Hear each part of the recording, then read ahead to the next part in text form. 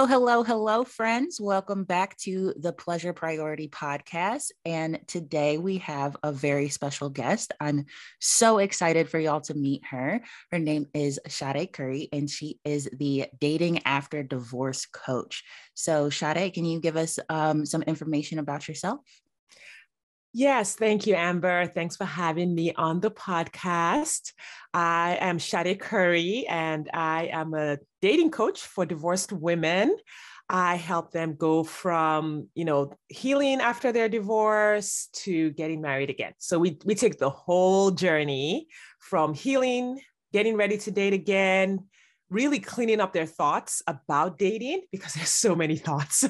There's so many thoughts. Almost everyone has the first thought, I don't even want to do this again. I do not want anyone. So we go from, that space of like not even being sure you want to do it, all the way to working through it, learning the dating skills, mastering how to get out there, how to interact, how to nurture a healthy relationship to the commitment phase. And then whatever commitment looks like for my clients, for many of them, it's marriage. For some of them, it's partnership. Whatever commitment looks like, we get them to the place where they're open, vulnerable, ready to receive love, ready to give love, and in that happy new partnership. Yes, I love that. And so excited for this conversation. I know y'all have been listening to my story of why I got married and why I got divorced. And if you haven't, go back and listen. But I thought it would be an amazing opportunity to have Sade on this podcast to talk about what she does in her experience. So I'd love to just start there. If you could let me know your kind of origin story, like what was life like for you, married and divorcing, and how did you navigate dating after divorce yourself? Yeah, 100%. And I love that you mentioned that you explored, why you got married also, as part of your healing and growth journey. So I can just say that I got married the first time. I think the core reason was I could just refer to it as self-doubt. I just had so much self-doubt about my own capabilities. A lot of that stemming from a dysfunctional childhood, just all kinds of issues in my childhood, in my parents' marriage, that whole journey, I think these days we can say, the deal, and everyone kind of knows. Right?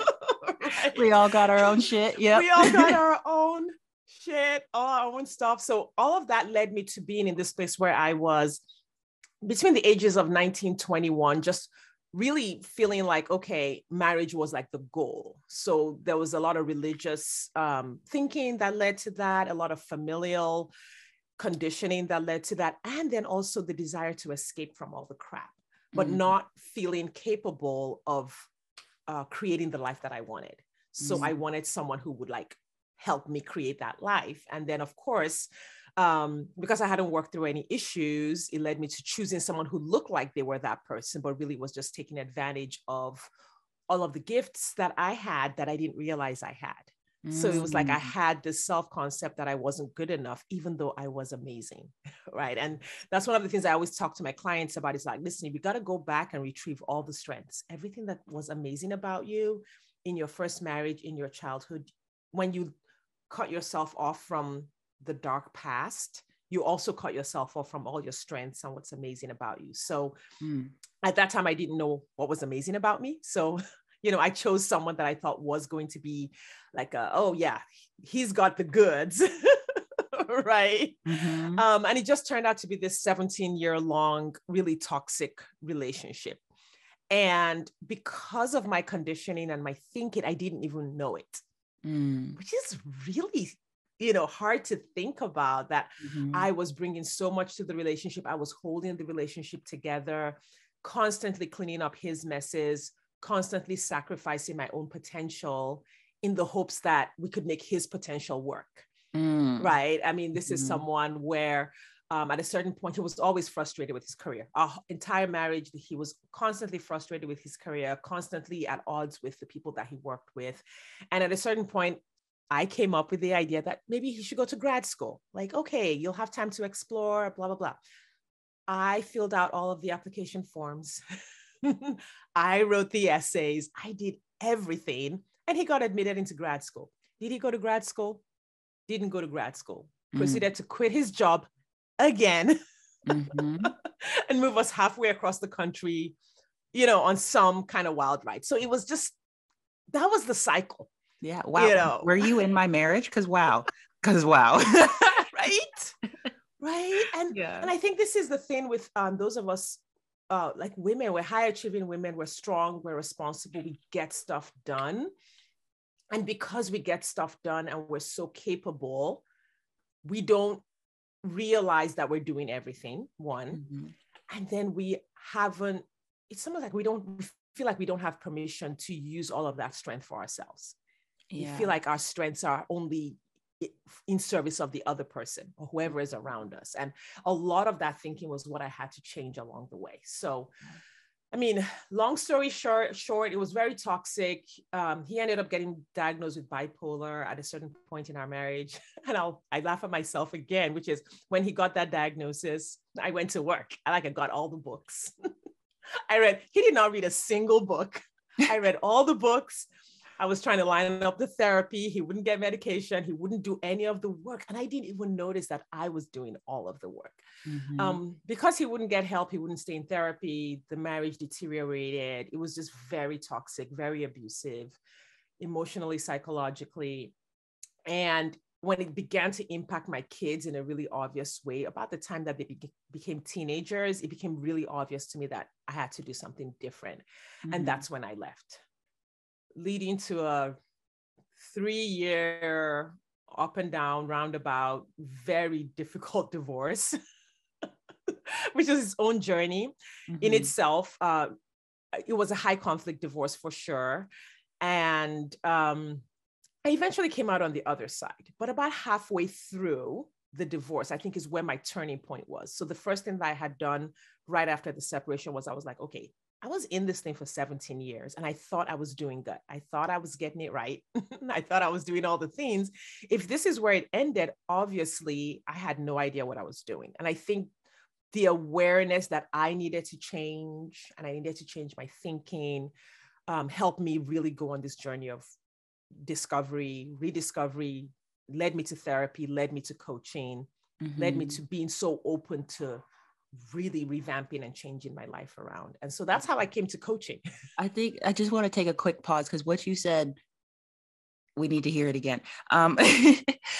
Just the part where I had no idea what I was doing. And then basically reconciling with that awareness, because as you were talking, I vibed with a lot of your story, and we've heard so many things of from our family, or we've seen what relationships looks like. We've grown accustomed to what we should quote unquote expect or how things go.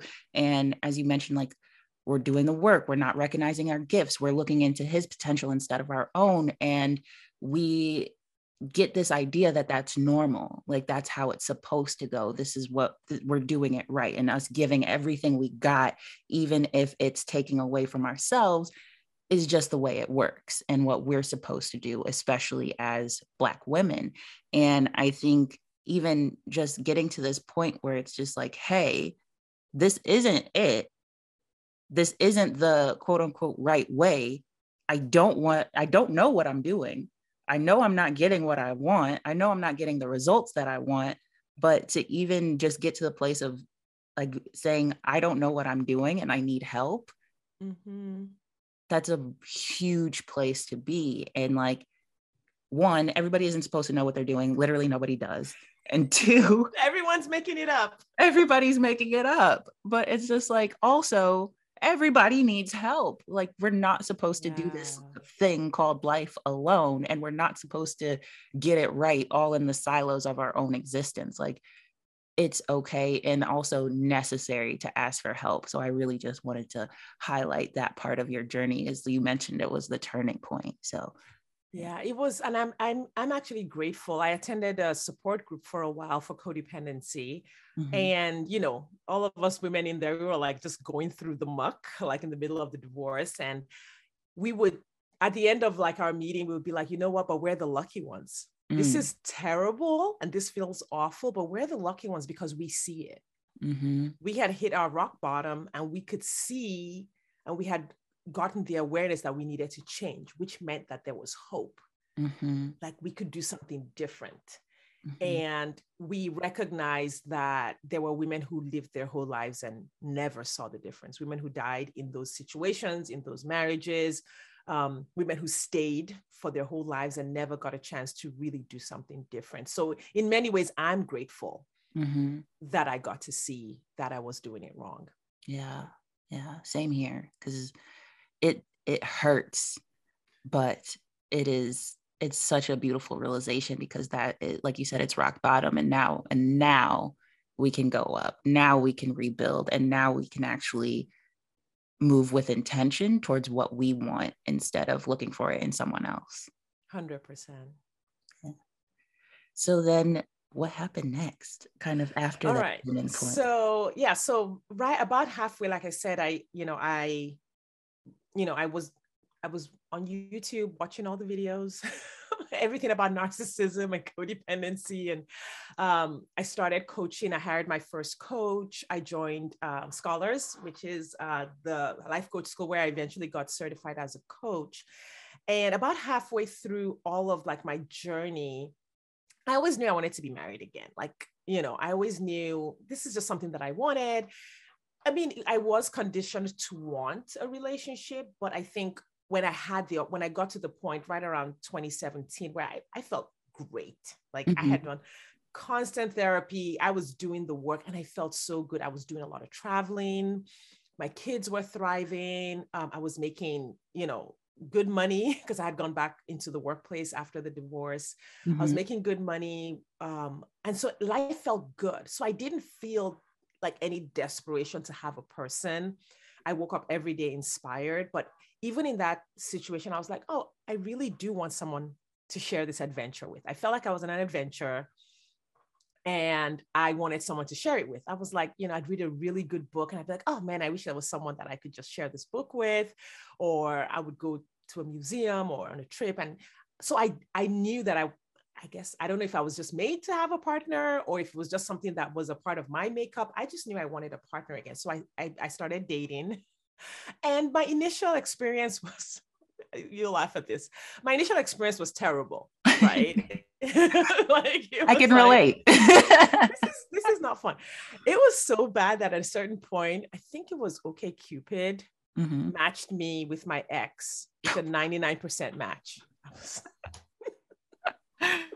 Okay, so never using that site. And it was at that point, I just took it as a sign from God that I needed to do some more work.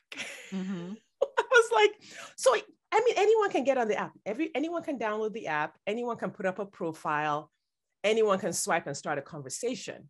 But when you've done those basic things, it's who you are energetically and in your thinking that makes that process successful. Right. A lot of women feel like, oh, the apps make it successful. So if you're on the apps and the app isn't working, it's the app. People have met great spouses on every app, right? Or they're like, well, the apps don't work. You have to meet someone in person, and then they meet someone in person and that person turns out to be terrible.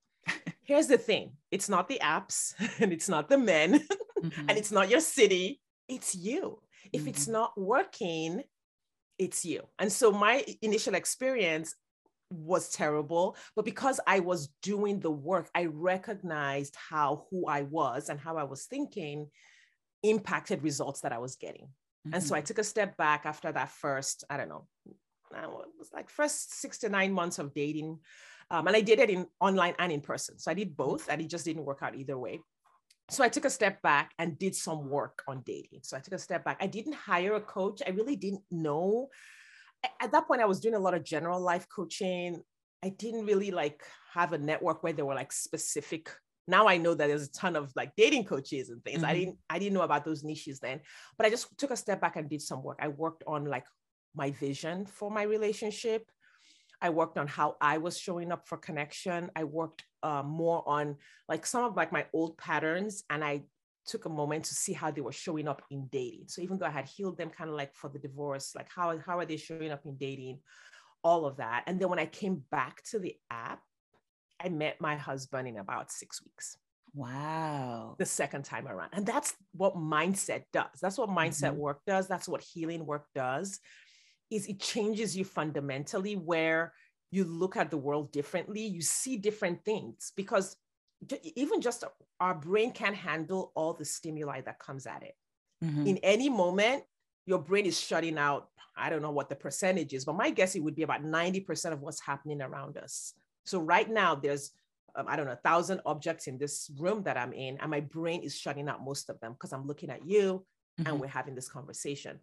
Well, whatever your brain thinks is important is what it's going to find in the world. Right. So if you've been conditioned to find all the toxic guys and your thinking is to process those kinds of relationships, that's what you're going to find.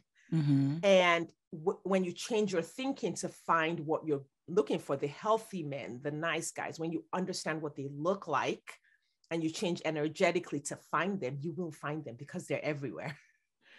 And so that was my journey with dating. Like, and I enjoyed the dating process for the most part. Like the second time around, it was really good. Even the first time when it was terrible, I enjoyed the process itself. Just like a lot of the people I connected with weren't great, but I did meet some good guys. That's the thing. I met some good guys. I actually met one of them who helped me get the job that I was telling you about. That was like a really good job. Like we ended up just being friends, and he was a recruiter and he gave me some tips. And it was just like, so dating can be this whole adventure that you go on to find your partner, but also enjoying the process along the way. And then there was one more thing that coaching did for me after I met my husband. So I met my husband. He was great. We were having just a really good time. But I mean, we're both like, I don't know what the word is. We're both really chill in many ways, but like we both have like these areas of our lives where we're both like, this is just this part. Don't touch this part of my life. Right. And so we had to do a lot of negotiating along the way.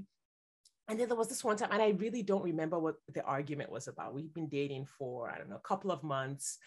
And I was, of course, I had been coming out of like healing from being a people pleaser and all of that. So I was like really big on boundaries. I was like, I got my boundaries going. Right? So I don't remember what the argument was about, but I remember I came home. I think we must have talked on the phone or something, or we met up for dinner. And then I came home and I was like, I'm going to set boundaries with this guy. I'm not going to put up with this. This is ridiculous. And I had just been introduced to the Life Coach School podcast. I'd listened to a few episodes, and I knew that Brooke had a couple of episodes on boundaries. And I said, you know what, I'm going to listen to her boundaries, get a refresher on how to set boundaries. But you know that boundaries, with our school of coaching is very different from what we think they are. Yeah. Out there in the world, for the most part, boundaries are like rules that you set for other people. And they have to keep those rules because you say so. And if they don't, then they're being disrespectful and you don't need them in your life, and you can cut them off and bye. Yes. And that was exactly what I was going to do. Yep.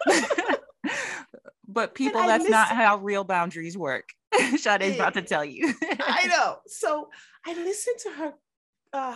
She had 2 episodes on boundaries and 2 episodes on love, kind of like back to back. And I listened to them and I was like, wait, what? Like, he gets to do whatever he wants. And I then decide what I'm going to do. I have to do something. Wait, but he's the one doing it wrong. And there was another thing she said in there, like, the people in your life are just there for you to love. I was like, wait, what? I mean, it fundamentally changed how I saw the world. Right. Because we're often taught that whatever it is, a relationship romantically or a friendship or a career, a business or whatever, is supposed to fulfill us, is supposed to bring us joy, is supposed to make us happy, is supposed to do all these things, when really nothing outside of us has that responsibility. We are in complete control of that. So the people that we invite in our lives, that we choose to love or hang out with or do business with or make money with, or like whatever it is, they are there to do those things with, but not make us feel any type of way. So definitely I had that realization listening to those podcasts too, of just like, they don't have to act in any certain kind of way to make me feel safe or respected or loved. Like I can create that for myself, and I can choose people who make it easy to be around that. And I get to decide if they're acting in ways that actually align with that and help facilitate that. And if they don't, I also can decide to stay or leave, but that is my choice. So yes, that 100% responsibility for what's happening. mm-hmm. And I want to caveat that, because I know this is like, we're not talking in a coaching container, is that there's some nuance to if someone is hurting you, if yes. like someone is being destructive to you, mm-hmm. right? Then you it's your responsibility to get yourself to safety, right? Mm-hmm. So it's not taking responsibility for other people's destructive behavior. If someone is harming you physically or psychologically, like this is when I say he gets to do whatever he wants, mm-hmm. I'm not saying people get to just harm me and I get to just sit there, but mm-hmm. it's that when a fundamentally good person is in my life, me asking them to behave in a certain way so that I feel good, asking them to follow my rules of behavior. You need to show up on time. You mm-hmm. need to bring me flowers on this day, all of that. And if they don't, then I don't feel good. Mm-hmm. Those are not appropriate boundaries. Like, right. That's control. Right. And so I remember that night I called was my boyfriend then, my husband now. And, we talked and he was like, you sound completely different. You don't want to bite my head off anymore. You don't want to bite my head off. And and I look back and it's just, I feel like coaching saved my relationship. And I hadn't even joined the coaching program at the time. Mm-hmm. And it just really solidified for me the power of examining my thinking. Mm-hmm. Yet again, even as I moved forward with healing and growing, even after I met this amazing guy, I still needed to work on my thinking. I still had thoughts that could potentially sabotage me if I didn't investigate them, examine them. And that's part of my practice, which is why with my clients, I don't just help them date. I'm like, listen, we've got to take it through commitment, because when you do meet a great person, it's a whole different world. Mm-hmm. Like there are skills in nurturing commitment that you may not have learned in your childhood, or you may not have practiced in your first marriage, and it can be completely different, because immediately that happens, you turn the manual on where we want to tell people what to do and how to show up, and that sabotages the relationship. So that was my, that was kind of my journey. I didn't really tell you how I met my husband. We met online. We met on Bumble. So nice. I'm an advocate for Bumble just because that's where I met my husband, but people my clients meet their partners on all kinds of apps. He had joined, I had been on Bumble again for several weeks at that time. He joined on a Friday night at 2 a.m. He's a night owl. So he had joined mm-hmm. 2 a.m. on a Friday. I had my age set. I think I was about 40 at the time ish. So I'd set my age limit to 48. Mm-hmm. But the Wednesday before, I canceled the date because the guy we had set up the date on a Friday to meet on Wednesday. And then he just stopped talking, but he confirmed the date, but he wasn't going to continue the conversation. And I was like, well, if we're not talking, then there's no point. Right. So we canceled the date. So my queue was empty. And I was like, okay, fine. I'll go back out there and see who's out there. And so Saturday morning, so my husband joins at 2 a.m. on a Friday night.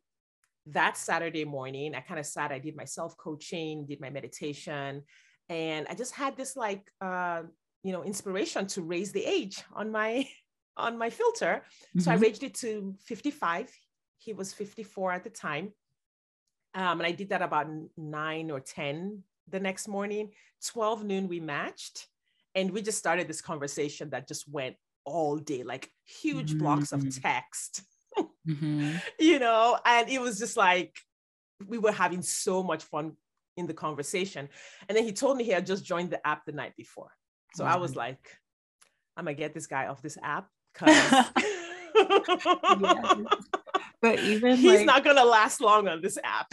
So I asked him out that evening. I said, would you like to go out tomorrow to dinner?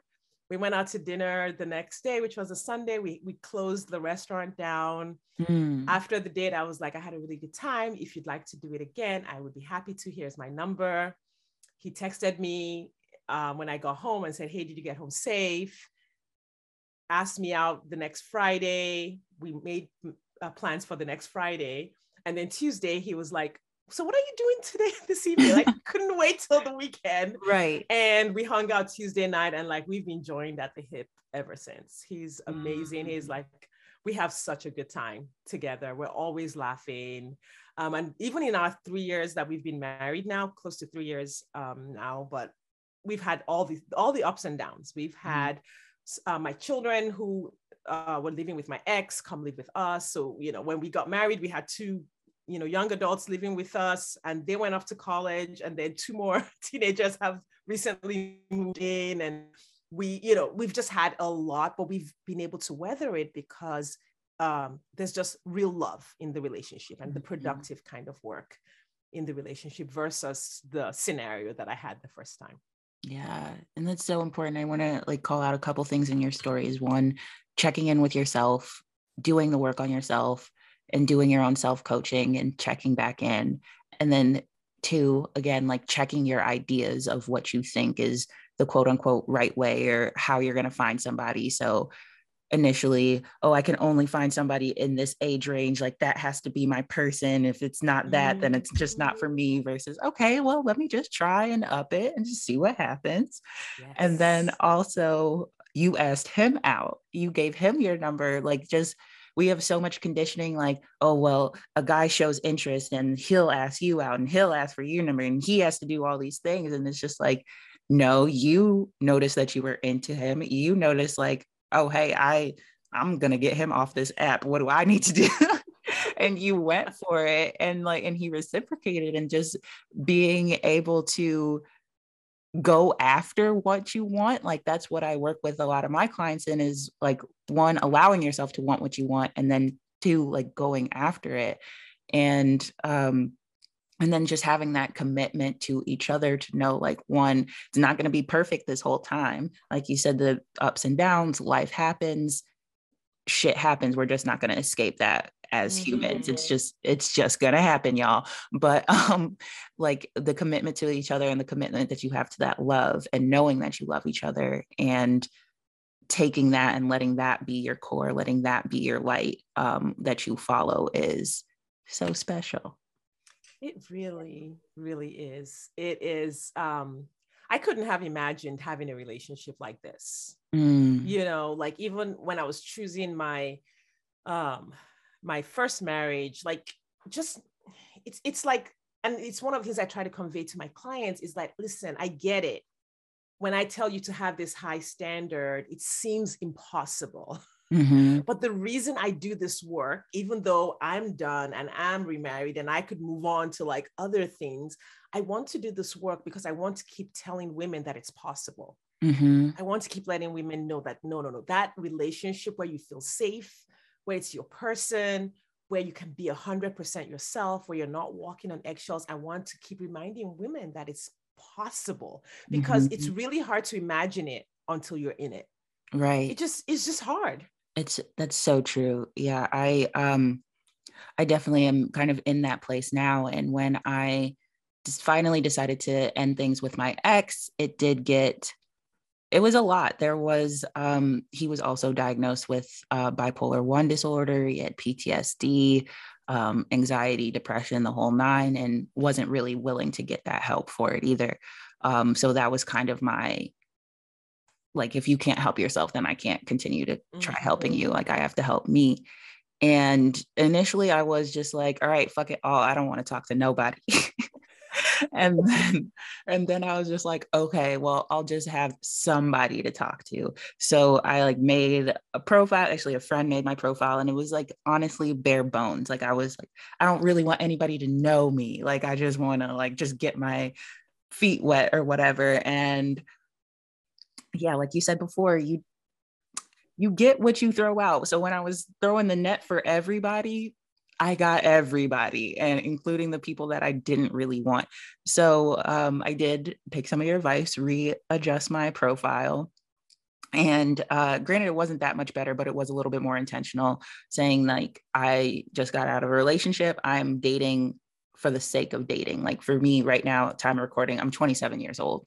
So I was like, I don't want to jump back into another relationship. Like I've known him for so long and I've grown so much since then that I want to use dating to help facilitate me finding myself and to help facilitate, like you said, like we have no idea what's possible after coming out of a toxic relationship. So I wanted to just see, like, I didn't want to go to like, oh, well, you're better than the last one, so let's go with you. But it's like, that was a kind of really low bar. So we can do better. Like we can 100%. continue to do better. And I actually have been like having fun in my singleness and allowing myself to date, allowing myself to like people, but also not getting to the place where, oh, this is my next husband. This has to be it. This has to be there's no really grippiness or possession. It's really just me doing it for me. And I remember when I was terrified to be single, when I was terrified to not have anybody. And now I'm like, I don't even know if I want to get back in a relationship. Like, this is great. Yes. And like, maybe, talk to me in a year. We'll see. But I also want to just acknowledge that it's okay to not be on the hunt for that forever partner. Like, it's okay to be like there for yourself while you also seek someone to do life with, without the expectation that that can only be one person for the rest of your life. Yeah. Yeah. I mean, you said so many things there. Like, I'll start with like the low bar. And this is another place where I think, because we don't know what we don't know. And I think this is it's a really healthy thing for women coming out of these relationships, to acknowledge to yourself that you don't know what you don't know, but don't also assume that other people know better. So it's like that balance. Because sometimes we realize, oh, well, I don't know what I don't know, so I'm going to let other people tell me what to do. Right. We don't know what we don't know. And that's one of the things that actually got me into my first marriage, because in my childhood, like my parents got divorced. There was a lot of domestic violence with my dad and his first wife and his second wife. So it was like, my bar for like a successful relationship was one that did not have domestic violence. Like, if there's no domestic violence and there's no infidelity, we made it. We made it. So like, if you think of a ruler, think of a great, really healthy relationship as being, the 12-inch mark on a ruler, and the worst toxic relationship is the 0 mark on the ruler. So let's say my dad and the family I grew up in, the marriage was, I don't know, maybe it was a 2, whatever. I'm just putting numbers on it. And so I thought, because my marriage was like a 4, I was doing great. Because I didn't realize that a 12 was possible. Right. And so really taking the time to understand, what does a healthy relationship actually look like? Some of us didn't. I really, until the relationship I am in now is the first truly healthy relationship I've been able to observe from the inside. So if you haven't actually observed a truly happy marriage or relationship from the inside, you may not know what it really looks like. Like, you might be relying on the TV or what people say, and and then you think everybody's lying because the people who look good ended up getting a divorce. So that's one thing. The other thing you said was like just losing that grippiness and that attachment to the relationship. One of the things I work with my clients on is understanding that I'm noticing like there's a pattern of what I think is like a little bit of arrested development when we feel that grippiness for a relationship. Because if you think back to when, you were 12 or 13 or 14 and there was that cute guy, and like we'd go back to, I went to boarding school, so we'd go back to our dorms and like sign his last name. Yeah. Draw hearts all over the paper. Hearts all over. And it's then, actually a normal note. Oh, do you like me? Like, we're together now, right? Yeah, forever. Right. Okay. sitting in class and just staring at him, hanging out by his desk, looking for ways to, if you can remember that stage, if you are experiencing that as an adult dating, Mm-hmm. there's a gap of Mm-hmm. maturity that needs to be closed. That's a Ooh. good way to know if you have work that you need to do. Mm-hmm. And I have worked with women in their 30s and 40s and 50s who are experiencing that kind of like limerence is I think the word that was coined for it, Mm-hmm. or infatuation, and creating all this relationship in their head. Like the guy gives them a single crumb and they build a whole cake around it. Right. Right. And that is like, that work has to be done. Like that's just like some deep coaching, sometimes even therapy that's needed there to close that gap. So that I wanted to say that about the grippiness. And so if anyone's experiencing that, for sure, you don't want to date, or you want to date with support to make sure you don't act on that. And then I forgot the third thing. No, that leads me. It'll come back to me. It'll come back. But what you just said about like the grippiness and the limerence also reminds me of what you said earlier about potential, and how we like look at our partners and we see so much potential in them, and we want to facilitate like helping them live up to that potential. And I think in that example that you just used, if somebody gives us a crumb and they're like, oh my God, they give us a crumb, we can make this whole cake. Like, yes, like keep giving me crumbs. Like I can imagine you making the cake one day, but right now I'm going to make the cake because you can't do it right now, but I see it for you. And we like put all of this into making the cake. And it's like, no, boo, like if you want him to make the cake, let him make the cake. And just because he gave you a crumb does not mean he's ready to make a cake, or he's ready to make a cake for you. And you deserve somebody to make a cake for you. You don't have to do it. Yes. And being willing to see the reality of what's actually happening. Yes. I've talked about this, I think, in some of my posts, is that there's a whole genre of books and movies around romantic relationships. Yes. Multiple. Multiple. Like the drama. All the drama. So we are actually accustomed to having drama in our relationships. And so when the drama is happening and we're building these stories and where things are happening, there's a reason, because all the movies have showed us all the reasons. The strong silent type.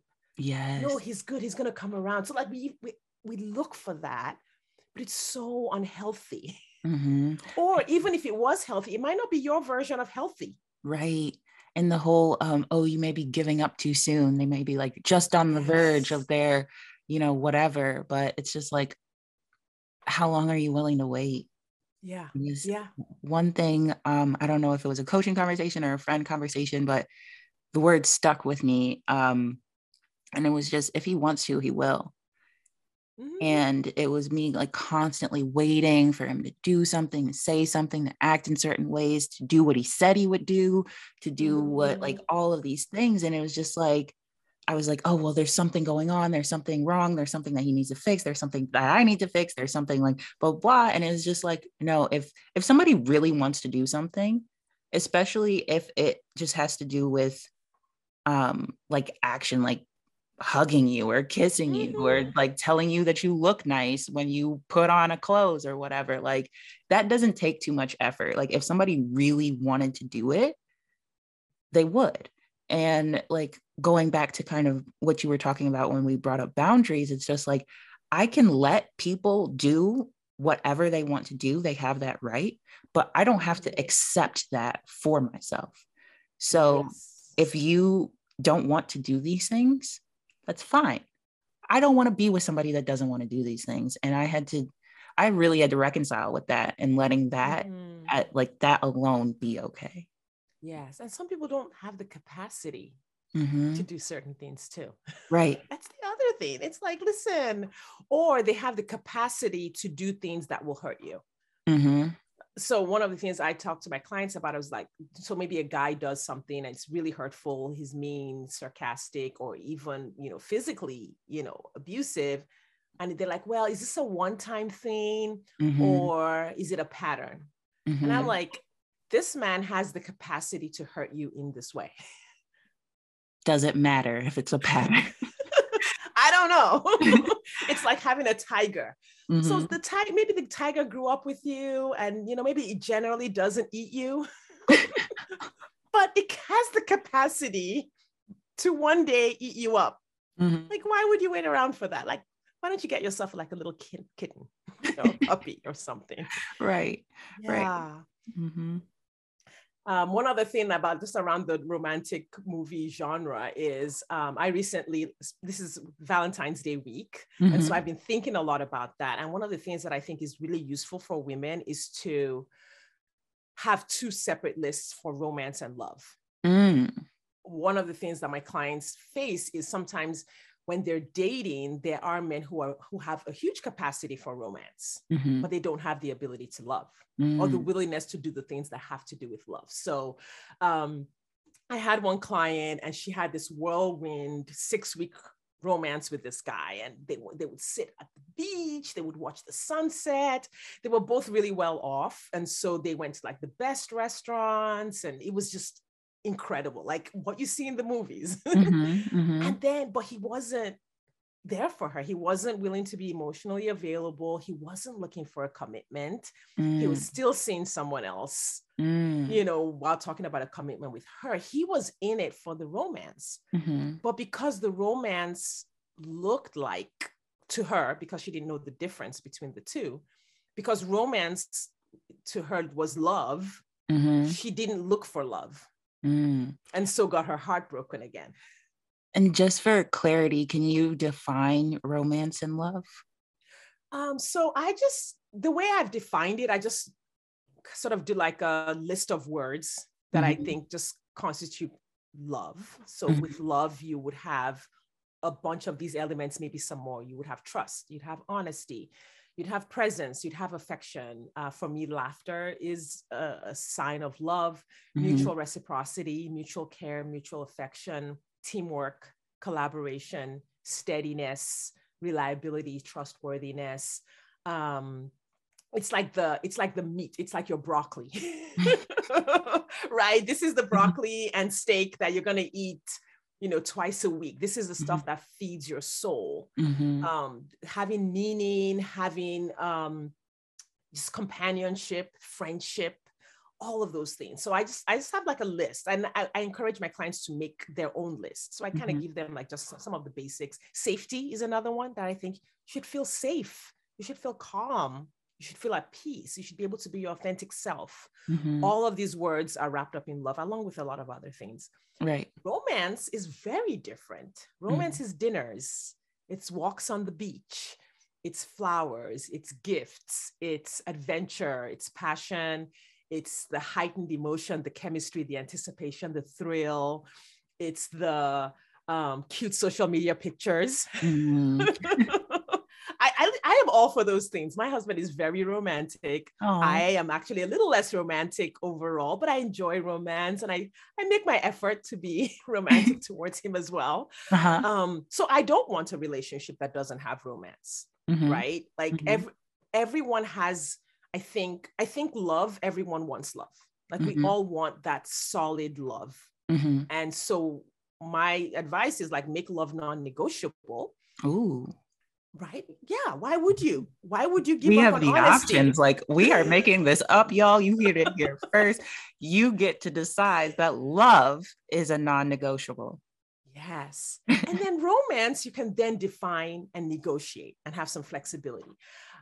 This week I asked my clients what their idea of romance was, and it was all over the board. Mm-hmm. I had one client who was like, listen, all of these, she said, I do not want any dramatic gestures.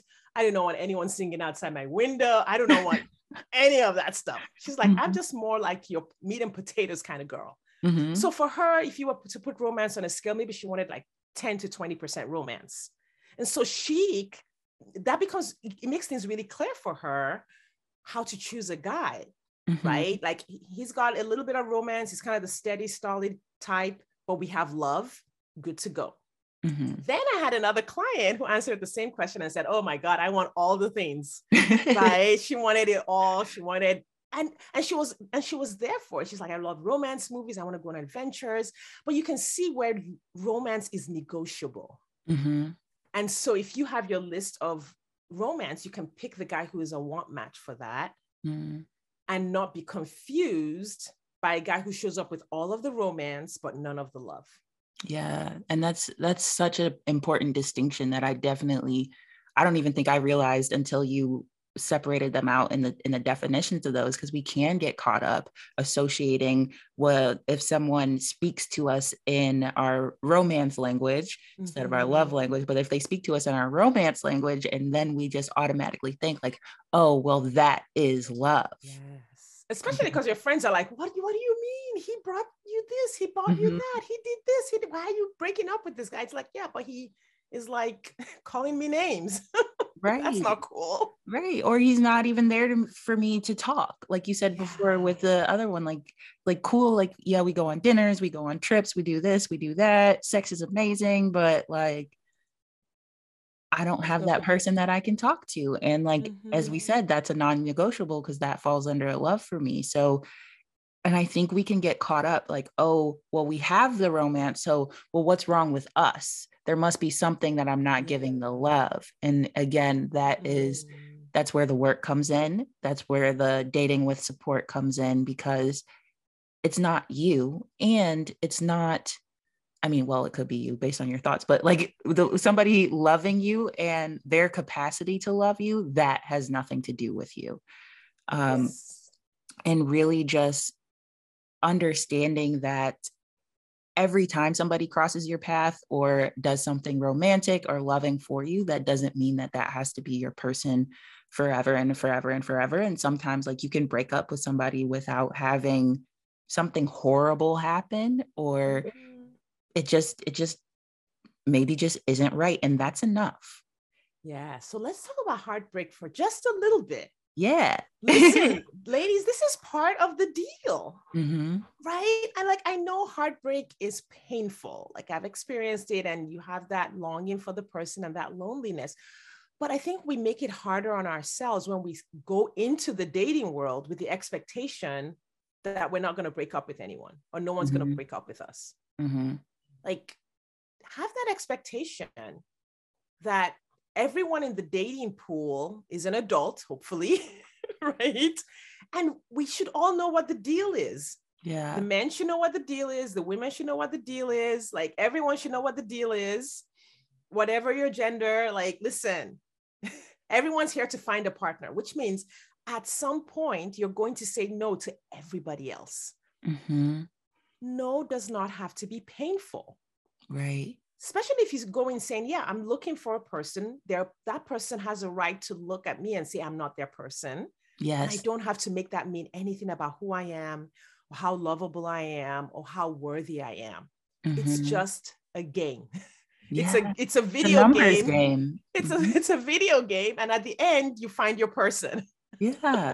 And I have a analogy that just popped up. I hope it lands, but basically when you were saying like, when you enter the dating game, you also basically just inherently agree that you're going to be saying yes to one person ultimately and no to everybody else. And honestly, we spend so much time trying to find the right relationship, or stressing about the right relationship, stressing like this one has to be the one.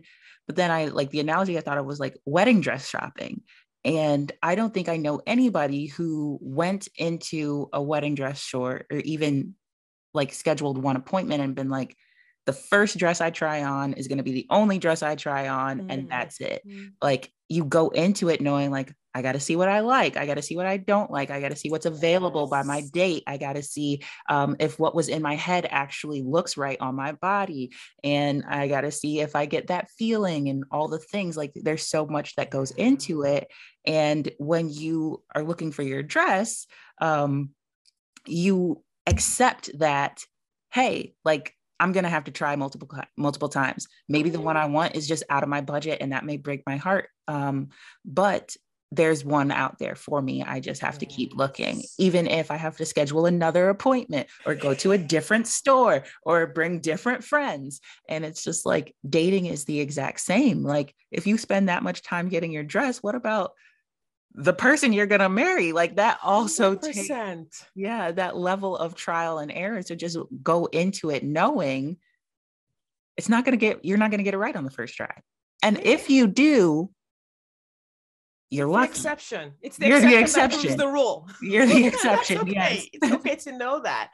Like, we don't have to use that against ourselves. And, Mhm. and a lot of people will use stories that they hear against themselves. Like, oh, this person just, I don't know. I heard a story on the TV show. These people, they met in traffic.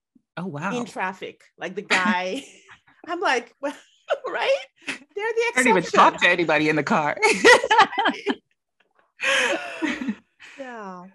Oh, wow. Yeah. So, is there any final words of advice that you'd like to leave the listeners, or one like crucial dating tip that you've had after divorce, or literally anything you have to say? Yeah, absolutely. I want to say about divorce that, listen, at this point, we should accept that divorces are going to happen Mhm. because they've been happening for a really long time, and Mhm. they've been happening in really large numbers.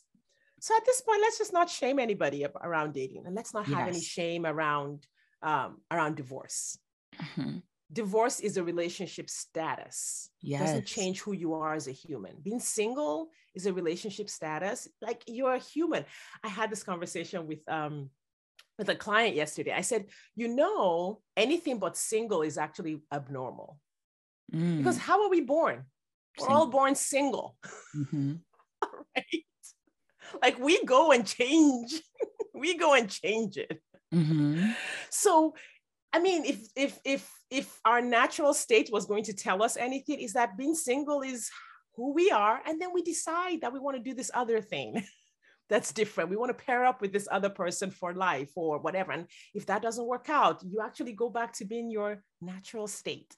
Mm. And all of these things are like mental constructs, right? Like, I am a big fan of marriage, I'm a big fan of companionship. So when I say it, I don't say it to put it down. I say it to just readjust the way we look at this. We Mhm. make these relationship statuses mean so much about who we are, about our Mhm. person. We have so much shame when we feel like we're not meeting up to, quote unquote, the standard, but there is no standard. The standard is single. If we're going to pick a standard, the standard is single. So that's one thing, because I think reclaiming ourselves from our relationship status can really open up so much space for us to do amazing things with our lives, to love ourselves, to love other people, to create, to have adventures, and to enjoy our lives.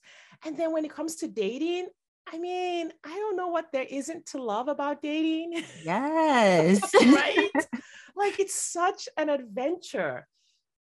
But because of the thinking that's out there in the world, and the thinking that we have, and childhood programming, we are doing it in ways that are not serving us. So Mhm. for sure, get some help, read a book, hire a coach, listen to Amber's podcast, listen to my podcast, whatever. Like, there's enough information out there to like reshape our thinking, to do it in a way that's healthy, to Mhm. figure out the result that we want, and to get it. Like, it's all possible. And I think it's possible for anyone.